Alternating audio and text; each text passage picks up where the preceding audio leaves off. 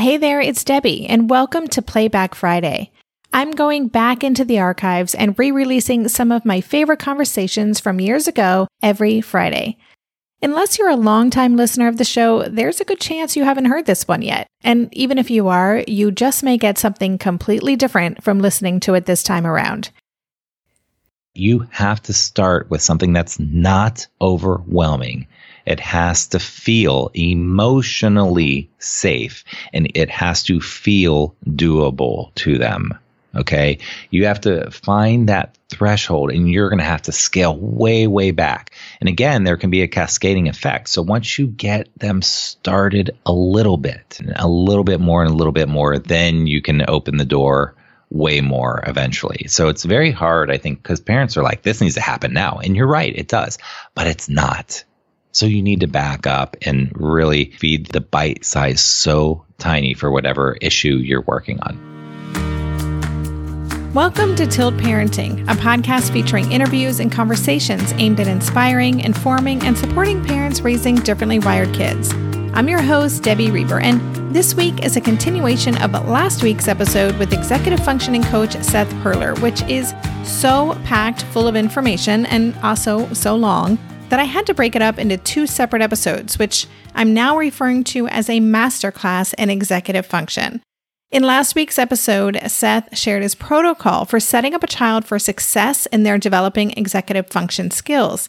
In today's episode, Seth is going to get into the nitty-gritty about specific strategies he uses to address different executive functioning challenges that show up in kids in school and in life. As he said during our conversation, taking all of this in is kind of like drinking from a fire hose. There's a lot of useful content and it's a lot to absorb. So I suggest you listen to this more than once if you need to, take notes, and definitely head over to Seth's website at sethperler.com and check out all of his fantastic videos and articles and other resources he has available. Helping kids with executive functioning challenges is Seth's passion, and he is really good at what he does. I'm so grateful to be able to share his wisdom with our community. So now, without further ado, here is part 2 of the Executive Functioning Masterclass with Seth, and just a heads up, we are going to be jumping in right where we left off last week. Okay, that brings us to number 17, which is Frankenstudy, which, according to the last podcast we did, I mentioned at the end that this was the most important key concept because this is the concept that has real nuts and bolts strategies that you can use with schoolwork. The reason I came up with the word Frankenstudy was based on a guitar called Frankenstrat, which is a guitar made of all these different parts. But a lot of times we think that there's like one way to do things, how to do school. And Frankenstudy really represents that you have to find personalized strategies for your child. They need to have strategies that work for them, not for everybody else. And these atyps, these neurologically atypical kids, these outside the box kids, these differently wired kids, they need things that are really tailored to their idiosyncrasies. And when you start to do these different strategies that I'm about to talk about, there will be a domino effect. In other words, they will affect other things positively. So really think about where to put your energy with your child on the ones that I'm about to mention, what to focus on first, because there's a lot of different things to do. One of the things is planners. Planners, I know that for some of you listening, your child won't use a planner at all. This is definitely more important in middle school, high school, and college. And it's where you see the resistance a lot, but a lot of them won't use them at all. Some of them have online calendars, some have physical planners, etc. It is so important with executive function that kids learn to plan, learn to talk through their plan, think through their plan. They do not know how to plan, and if they don't figure out how to plan, they will not be able to execute major goals in their life, in their future. So these learning planners is key. Unfortunately, a lot of times what we do to teach them planners doesn't work. For example, schools often will hand out planners and require that the kids use the school planner. But these planners, you can't buy a set of 1,000 planners for 1,000 kids and expect that it's a cookie cutter thing that's going to work for everybody, especially if you have an asynchronous learner. they might need a different type of planner. Now, these school planners often have visual clutter, meaning they have cutesy colors and drawings and famous quotes and things like that, which are nice if you're a linear thinker and you aren't distracted by that. But if you're easily distracted, to me, you don't want that stuff. You don't want the periodic table and commonly misspelled words in the back of your planner. You don't want the school handbook in the front of the planner. I want my kids, when I'm teaching them to plan, to have a planner, just a basic planner. I don't want distractions. I want to teach them to plan.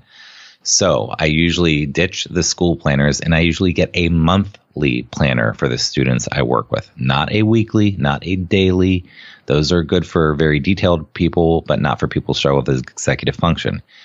In my opinion, 90% of the kids that I work with benefit from a monthly planner. I rip out every single page that is not a planner, and I leave them with 11 or 12 pages for the school year, because the school year is only 10 months long.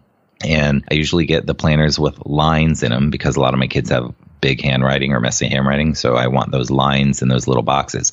But they are global big picture thinkers. They are not detail oriented kids. So giving them the global big picture of the whole month is so helpful to them. And then teaching them how to write shorthand. A lot of times parents will say, well, what about all the things they need to write? Well, I teach them to write it with shorthand so that they can actually use the planner effectively. I have a lot of this on my website where I talk a lot about planners in depth, but it's very important, again, to Franken-study your planner. Franken-study also includes doing a daily plan, which I talk about on my website. Kids need to plan when they get home what they're going to do that night. A lot of times they just get home, and linear kids, they know in the back of their head, oh, I got to do this, this, and this. They pull out their planner, look at it, make a plan, do their homework. But for kids who struggle with executive function, they need to consciously make a daily plan. I have those on my website too that you can print for free the way that I do it. I've been doing this for many years, so I just want to recommend that you use this because I make it easy. But one thing that's key on this, if you do nothing else in the daily plan, the number one key I would recommend is that you ask your child, what is the MIT or NOP for tonight? What is your most important thing or your number one priority? The MIT or the NOP? What's your most important thing tonight? Or what's your number one priority tonight? And then use wait time and wait till they say their answer. Oh, well, I have a test on Friday. I need to study. Oh, I have to work on my draft. I want them at least to figure out what their most important thing is, because that will help with prioritization, which is another part of executive function that they need to learn to do. It's prioritize. So to ask them that question, what is your most important thing today? And then you can ask other questions like, how long do you need to do that? But I want them really to learn to focus on one thing. Okay, do your most important thing until it's done. Don't start 7 assignments and then not turn any of them in, which so many of our kids do. Let's learn the skill of doing one most important thing at a time. Again, I could go on with that for 20 minutes, but I won't. I'll get on to folders. Keep it simple. KISS, K-I-S-S. Keep it super simple. Folders. We have folders. We have binders. A lot of schools require kids to use 3-ring binders. 3-ring binders are horrible for kids with executive function because they require too much detail time. They don't care. Just get them simple, clearly labeled, cheap paper folders, color-coded for the classes. That's what I do. I talk more about that on my site so you can see how I do it. And I've been doing this for years. I get kids set up with simple systems and they will say, oh my gosh, these folders are so much easier than the binders. I can find my stuff. And so there's nuance around that, but check it out on the site if you want. Next. They have to have a sacred study space. The worst place in the world for a kid to study is on their bed. Probably the second worst place would probably be on the couch, although sometimes if they're reading or some things can be done there. But they need a sacred study space. They need to consciously design a space. Just like you and I were getting on the podcast, we both have our desk areas that we very consciously designed for our work. They need a place where they can work that is free of distractions and that is optimized for focus. I call it a sacred study space. Is it at the kitchen table? Is it in their bedroom? Is it in the living room? I don't know. But you want the best place in the house where they can focus and remove distractions. Next is browser optimization. So you want to consciously set up your browser. Kids, you do a lot of their school online nowadays. So the browser has to be optimized for that. What I do is I use Chrome, Google Chrome with my kids. I set up what's called the bookmarks bar, which is where you save your key bookmarks. And I set up the most important bookmarks right there in their face. So they do not have to ever look for it because it's right there. And the things that we'll set up on there are things like their teacher web pages, their Schoology or their Infinite Campus or whatever programs their grades are hosted on, where their assignments can be located, the school homepage, Google Drive, Google Calendar, Gmail. So those are probably the most important ones that I set up right in front of their face. And I like to have it so that when they open the browser, it automatically opens tabs. The tabs that I like to automatically open, the first tab I like to open is their calendar because it shows what they need to be doing that day. The second tab I like to have it automatically open is their grade one because they often are not aware of their grades and they need to learn to check their grades more regularly. The next one is the email, and then the rest of them can be in the bookmarks bar. I hope that made sense. Yeah, no, that's a tip I've never heard before and makes so much sense. I love that idea of having the tabs open up right away. That is brilliant. Well, the more work they have to do for non-preferred activities, the less likely they are to do it. So this just makes it very easy. So the next one is related to the last one with the browser, but is to get them checking their grades at least weekly. And I don't care the percentage of the grade. I don't care that it's an 84.2% or it's a 17%. I care about the detailed view where you can see the actual assignments that are missing, incomplete, or where you can find patterns. So getting used to checking their grades at least weekly. And a lot of times, parents, you know that you don't check them until 6 weeks in, and then you go, oh my gosh, how come you're failing 4 classes? So get it on the tab so that it opens and you don't have to even think about it. And do you just quickly, is that something you work with them to set up, what is your plan for this? What are you going to check this on Wednesday evenings, or do you kind of figure that out with them? Yeah, I personally always recommend Sunday nights. The only reason I do that is it's a great time to close out your previous week and prep for your upcoming week. So I like Sunday nights personally, and that's what I recommend to everybody. But I have kids that have activities on Sunday nights or whatever. And it depends. Some of them are really, like right now it's the end of the semester as you and I are making this recording. So I have kids where I'm having them check them almost daily because they're like really trying to dig themselves out of a hole right now or something like that. So it just depends on how independent the kid is, but at least weekly. And yeah, and what you said about asking them brings up the concept of ownership and buy-in.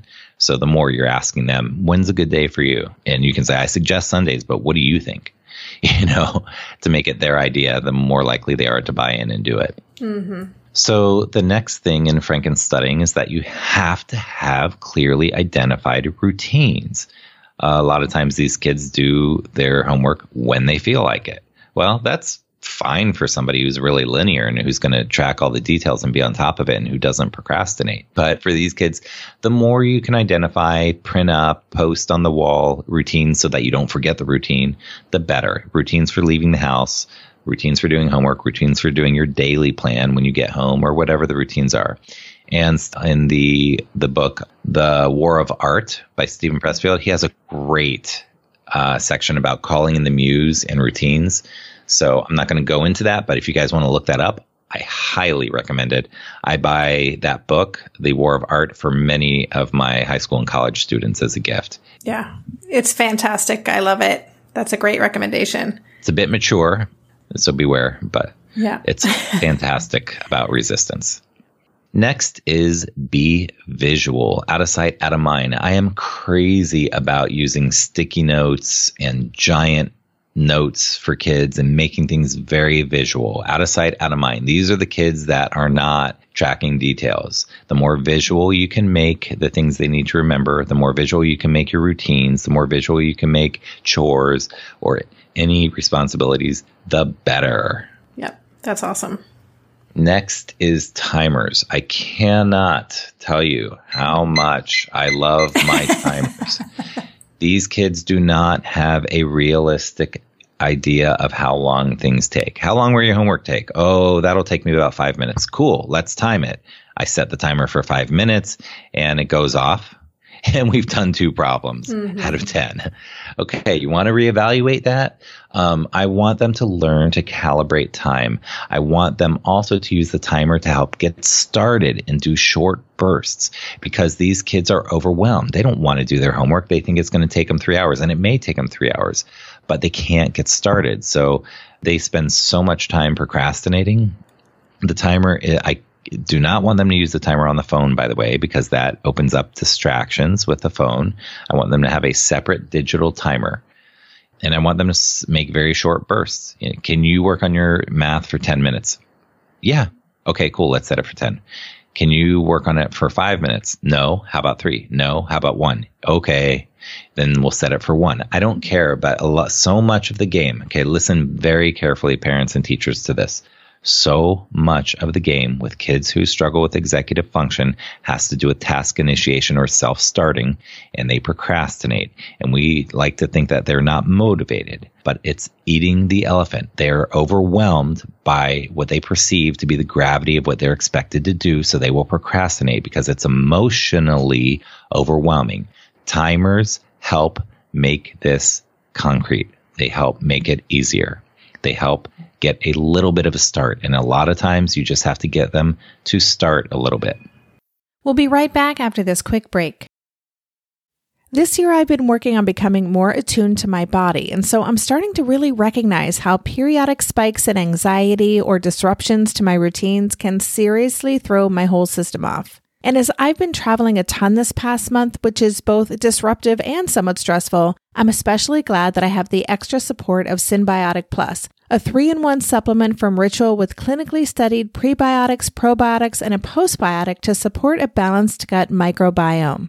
Synbiotic Plus provides fuel to the cells that make up the gut lining to support a healthy gut barrier. And it comes in this very cool minty delayed release capsule, which was specifically designed to help survive the harsh conditions of the upper GI tract for delivery to the colon. The bonus is that the capsules don't need to be refrigerated, so I can easily bring them with me in my carry-on. On a personal level, I love that Ritual is committed to sustainability. They're a female-founded B Corp, meaning they are holding themselves accountable long-term to not only think about their company's financial health, but also the health of people and our planet. There's no more shame in your gut game. Synbiotic Plus and Ritual are here to celebrate, not hide your insides. Get 25% off your first month for a limited time at ritual.com/tilt. Start Ritual or add Synbiotic Plus to your subscription today. That's ritual.com/tilt for 25% off. Hey there, it's Debbie. I love making this show and sharing conversations about how to support our awesome neurodivergent kids. I've seen how even one little insight from an interview can spark a big shift in daily life. But I know that raising complex kids can be messy and lonely. And just when we think we figured it out, something comes up that boots us right back to feeling overwhelmed and stuck. That's why I've poured everything into creating a way for parents like us navigating complex parenting journeys to join together and chart a path that feels positive, hopeful, and doable. It's the brand new Differently Wired Club experience. In the club, you'll get personal support from me and other seasoned parent coaches, 6 live calls every month where you can connect and get your personal questions answered, the opportunity to learn directly from authors and experts like I have on this show, monthly themes for getting specific and tactical, an exclusive private podcast feed, and the best, most generous community of parents. Seriously, these folks show up for themselves and each other, and that right there is really everything, because it's a daily reminder that we're not alone. Our kids aren't broken, and we have totally got this. The recently rebooted Differently Wired Club is on a brand new platform with its very own iOS and Android app. It is such a great space. However you learn, whatever your style, no matter the ages, genders, and neurodivergent profile of your children, the Differently Wired Club can help you cultivate the positive shifts you're hoping for. Join us today by going to tiltparenting.com/club. That's tiltparenting.com/club. I hope to see you on the inside. Yeah. We've used timers for years, and some of it effectively, including doing the burst, but I really love the suggestion of saying, try this for 2 minutes. What do you think? 3 minutes? I could see that making a huge difference already. Yeah, they're so helpful. I know a lot of people are just going to say, oh, I don't want to spend $12. It is a ridiculous price for a 25-cent electronic device, but go buy a few $50 worth of stupid timers and use them. Yep. Next one in the Franken study series is I was talking about Sunday night before, is the Sunday night overhauls of your systems. I really recommend at least once a week doing an overhaul of all of your systems, meaning pull every single thing out of the backpack in the locker, put it on the ground, go through it, recycle the things you don't need, archive the things you might need, put the things that are current back into the folders, update the planner, cross off everything from last week, prep it for the upcoming week, check your online grades, check your teacher websites, check your syllabi, overhaul all the systems for anywhere from 20 minutes to an hour every single week. It will save you tons of time and frustration. That is a good tip. It's something just personally I do for myself, and I never hold Asher to it. And I bet a lot of parents are in the same place that we're doing it for our kids. Yeah. And if they, like I said before, if they literally can't, if they don't have the ability to do it, go ahead and do it for them. Scaffold it for them. That's something you can take on if you have time. But you want to do what's called a gradual release of responsibility. So week after week, month after month, you want to get them doing more, taking on more and more of it with you until they become responsible and independent with it. But even if you have a ninth grader, they may not be capable of doing, I can't even tell. I mean, I work with high school and college students too. I have college students who I'll hold up a paper and say, what's this one? And they say, oh, I don't need it. And I say, are you sure? And they say, wait. Oh yeah. So these are not detail oriented kids. So, you want to walk them through what they can do, and they need to have a life. So if it takes them an hour to do this and it would take you 5 minutes and you really want them to go out and play and you can take that on, go ahead and do it and make them do something, just build on a little bit and let it be that for now. Okay, great. Next, wait time when you're questioning your child. So you want to wait. I think I mentioned that already though, right? Yeah. So I'm not going to go into that again. But that relates to the next one, which is abstract versus concrete. Their stress and their overwhelm, their resistance comes from things that feel abstract. The more you can help them make things feel concrete, the more likely they are to do it. So like timers are very concrete. They're auditory because you hear them. They're visual because you see them, and they're kinesthetic because you touch them. So timers are great. They're very concrete. It really helps them, for example, start. Your daily plan is very concrete, whereas they might think, oh, I have homework. Once they make a daily plan, they say, these are the specific concrete things I have to do for homework. Teacher expectations oftentimes feel very abstract. So if you don't know what they are, you need to get concrete. Ask the teacher what the expectation is. And the more concrete you feel about that, the more you can help your kids. So anyhow, the concept of abstract versus concrete was the next one. And the last one on this little Franken study section is you have to understand that when your child is studying or doing their homework, they have to get into study mode.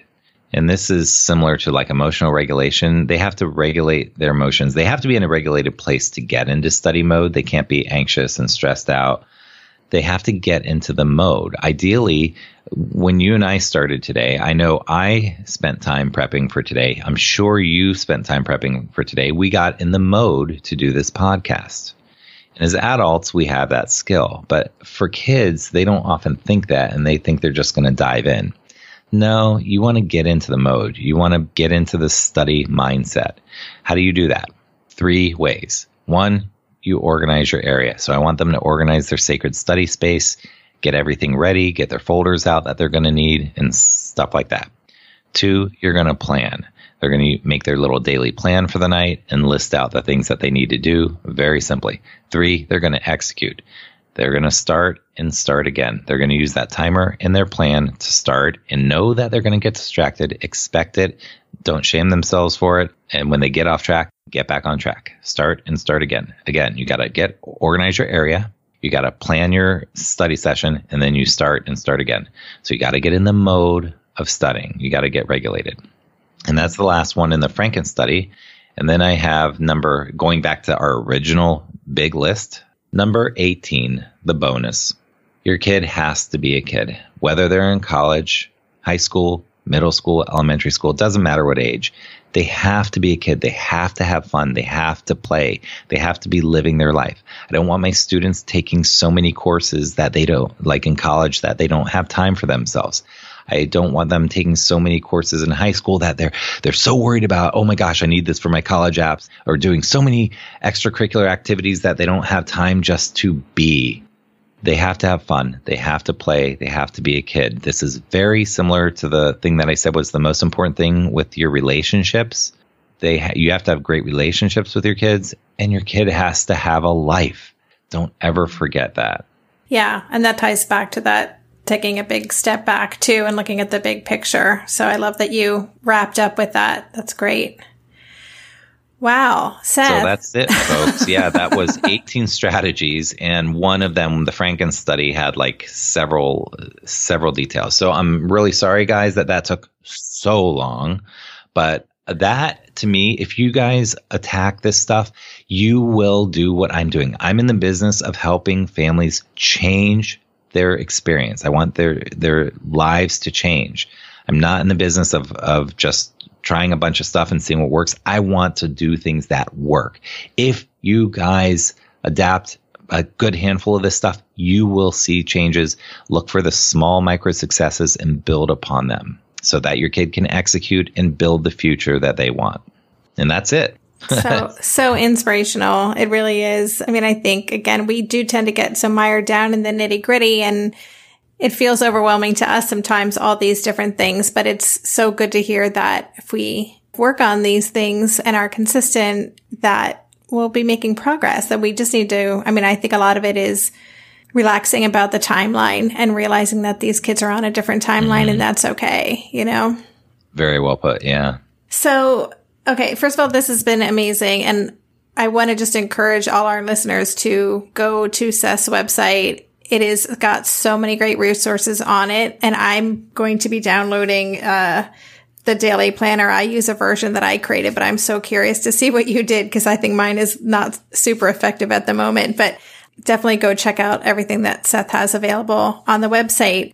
Do you feel like we have time to answer a question or two? Or I would love to. So let's do some rapid fire questions. Yeah. Okay. Because I got a lot of questions from people on both Twitter and the Facebook page. I'll do as many as you want. Okay. This is from someone who has a 14-year-old freshman, and this parent's been working since kindergarten on trying to support their child in learning executive functioning. She says, forming the habits is where he's stuck. If you ask him, he knows all the suggestions, tricks, and tips. He just continues to not use them. He thinks he doesn't need them and doesn't face the reality of his vulnerabilities. Do you have any suggestions on how to help him form those habits if he's resistant to it or thinks he doesn't need it? Yeah, I mean, resistance is the problem. That's again with Stephen Pressfield's book. That is the main thing that we're dealing with, and resistance has a lot to do with the emotional regulation piece. And the email that you just read also has to do not only with emotional regulation, but also obviously with mindset and probably many other things that we just talked about. So when I'm dealing with a kid who's really resistant like that you have a long way to go in terms of helping this child change, and that's okay. You want to be very realistic about where you're at and then think about where you're trying to get to. And where you're trying to get to is a place where they have mindsets that will work for him, that he will have mindsets that work. So he wants to have a growth mindset, a mindset, you know what, I can do this, and I need to be more realistic about this, and I'm not being honest with myself all the time. So when I'm trying to work with a kid like this, I have to really, like I said earlier about building rapport, I have to build that rapport and get them to feel emotionally safe. And it's very millimeter by millimeter in a case like this where a kid is so stuck. So I really want to use that 3-to-1 rule. I really want to help them understand their strengths. I really want to give them ownership and buy-in. I really want to say to them, what are your dreams? What are your hopes? And if they're super shut down, he might say, I don't have any. I don't care. You know, I don't think about that stuff. But then I would use wait time, and really I wouldn't interrupt, and I would just be like, cool, tell me more. Yeah, Goals are stupid, blah, blah, blah. Cool. Tell me more. And wait, what I really want to do is get serious, because I know that there is something in there that's important to them. But I really want to create that emotional safety to say, I'm really listening to you. Okay, well, what matters to you? And what are your goals? So first, there has to be some buy-in. And as far as the not being realistic, I mean, I myself, I find it easier to work with kids who are struggling with that because I went through it myself. So if you're a very structured, linear parent, it might be good to get a friend, relative, coach, psychotherapist, or somebody who your child can really relate to that can start to just crack the door open a little. Because what you need is not, again, I talk a lot about micro successes and success in millimeters. You need someone who can help him just crack the door open a little bit, and then a little more and a little more and a little more. And it will have the cascading effect. But I'm not going to lie to you. You have a long journey ahead of you, but you can do this. You can help your child change. Did that answer it? That was great. That was answering it and more, but all good stuff. So thank you. Here's a question. This parent wants to know, is there a relationship between low working memory processing speed and executive functioning? Do you know scientifically if those two are connected? Okay. Do I know scientifically? I don't know scientifically. I know what I think, and I hope this answers your question, but they are definitely related, because executive function has to do with how we execute. And processing absolutely has to do with how we are able to execute. So if you're trying to process information and you have a slow processing speed, any type of slow processing speed, and especially if the parent or teacher doesn't see this because it's going on inside your brain, so they don't know that you're not taking it all in, or if you're processing at home and it takes more time, that definitely affects how we execute. And working memory is definitely part of executive function. That's like how we're able to juggle small concepts in our mind as we're doing something. For example, if you did a math problem and you said, what's 162 plus 53? You have to juggle the hundreds place, the tens place, the ones place. Is it addition or subtraction, multiplication or division? You have to juggle a lot. That's working memory. Working memory is not just math. It's all kinds of things. So they're definitely related. But what it makes me really think about is I read a lot of neuropsych reports, and I get a lot of students with huge discrepancies. A kid that might be in the 99th percentile in one thing and the 5th percentile in another thing. I see this a lot. That is your classic asynchrony, but that's what we talked about before with super asynchrony. If you have a kid who has a few things in the high 90s and a few things in the single digits, those are giant discrepancies. And here's the problem I see with giant discrepancies. Giant discrepancies often cause teachers and parents to think, well, I know he can do it. I can tell. I know you're smart, so why aren't you doing it? And then that tends to cause a very unrealistic expectation between the can't and won't, where they literally can't. They are brilliant in certain ways, and so they're perceived as being someone who won't. Or the opposite also happens, where the disabilities can outshine the strengths. So you can see a neuropsych report, but the things that are easy to tangibly see as strengths, for example, verbal ability, they might not have.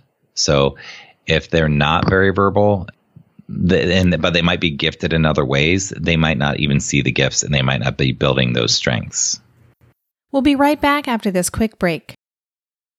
When it comes to raising kids, there's so much to consider. Things like, what do we feed them? When do we feed them? How do they sleep? What does it look like to raise kind kids? How does their nervous system work? How do I keep myself calm? What are my triggers? There's so much that comes into play, and we are distilling all of that information for you at Voices of Your Village podcast, where we bring experts in the field of early childhood and education and psychology and across the board so that you don't have to comb the internet for information. then you get to show up and hang out and have shame-free, judgment-free conversations and insights into what it looks like to raise kind, empathetic, emotionally intelligent humans. I'm Alyssa Blask Campbell. I have a master's degree in early childhood education. I'm a mom of 2, and I am walking this journey right alongside you doing this work. Come hang out with me at Voices of Your Village, and we can dive into real conversations with actionable tips. Well, hey there, busy mama. Are you looking for ways to make your life easier, your home less chaotic, and at the same time add more joy to your life? My name is Deanna Yates, and I'm the host of Wanna Be Clutter-Free, a podcast all about letting go of the stuff we don't need in our lives so that we can focus on what truly matters. Don't worry, I'm not going to tell you to throw it all away or make you feel guilty about keeping something you love, no matter how many other people don't quite understand it. But I will give you practical and, more importantly, actionable advice so that you can make progress right away. And you won't just hear it from me. There are amazing guests too. It's like having your bestie in your pocket telling you it's okay to let go of the things that are not serving you and your family in a totally non-judgmental way. So join me over on the podcast where we can work on progress over perfection for those of us that want to be clutter-free. Awesome. Thank you. Someone wants to know if you have any book recommendations or resources for parents who are trying to make a difference at home. A lot of parents gravitate towards Smart But Scattered, which can be an overwhelming book for some people because it's so jam-packed. Do you have any other favorite resources? Or maybe the question should be, when are you writing your book? Oh, good question. My blog, I wish I could have it more organized like a book, but there is so much there for free. So when am I writing my book? I would like to commit to within the year. Awesome. How the Gifted Brain Learns, I love. The Autonomous Learner Model, I love, and that's great for homeschoolers just to sort of have a great understanding of how to teach in an unconventional way. The Teenage Brain is fantastic. Drawing on the Right Side of the Brain is fantastic. The War of Art for Mindset. I wish I had known this question earlier because I would go grab a handful. Well, that's great. I mean, that's already a great place to start. Thank you. Sorry to put you on the spot. Okay, so one thing that came up a lot with people is intrinsic motivation and self-care things like brushing teeth and personal hygiene things. A lot of parents are feeling frustrated that their child doesn't seem to place any value on that, or they're not motivated to do that. And I think a lot of parents end up, holding screen time or other things over their kids' heads in order to do that. Do you have any thoughts on that? That is a great question. People don't want to do things that they don't want to do. Yeah. Yeah. And I hear this a lot, more than you could imagine. And it might have to do with any type of self-care thing. It might have to do with laundry, food in the bedroom, brushing teeth is very common, bathing. So more than you'd ever imagine, I hear about things like this. And my thing is this. Again, people don't want to do what they don't feel like doing. They don't want to do things that are not high interest, that are not fun, or even if there's sensory issues going on in these cases, like there might be sensory issues that we don't even know are going on, like very, very, very high sensitivity with the toothbrush. Like it may actually be painful, but they're not saying that or don't know how to articulate that. Tags on shirts, things like some people have extremely heightened senses that might be coming into play.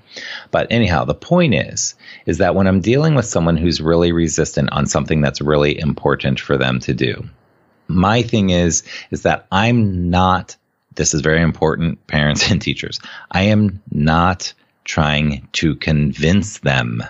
They already know it's good for them. They already know it's bad for them if they don't do X, Y, and Z. There's no sense in trying to convince them of that. I would rather strategize by trying to get them to take some ownership in conversation, if I can. Do you think this is important? How is this important to you? Why is this? Oh, okay. Why isn't it important? Go back to the wait time and have dialogue around it, but have them be doing most of the talking. You want to focus on asking the right questions and get to the root of what's really going on. Then, because it's an emotional issue, it's not in some way, shape, or form, I guarantee you, these are all emotional issues. It's not about what we think is the surface issue.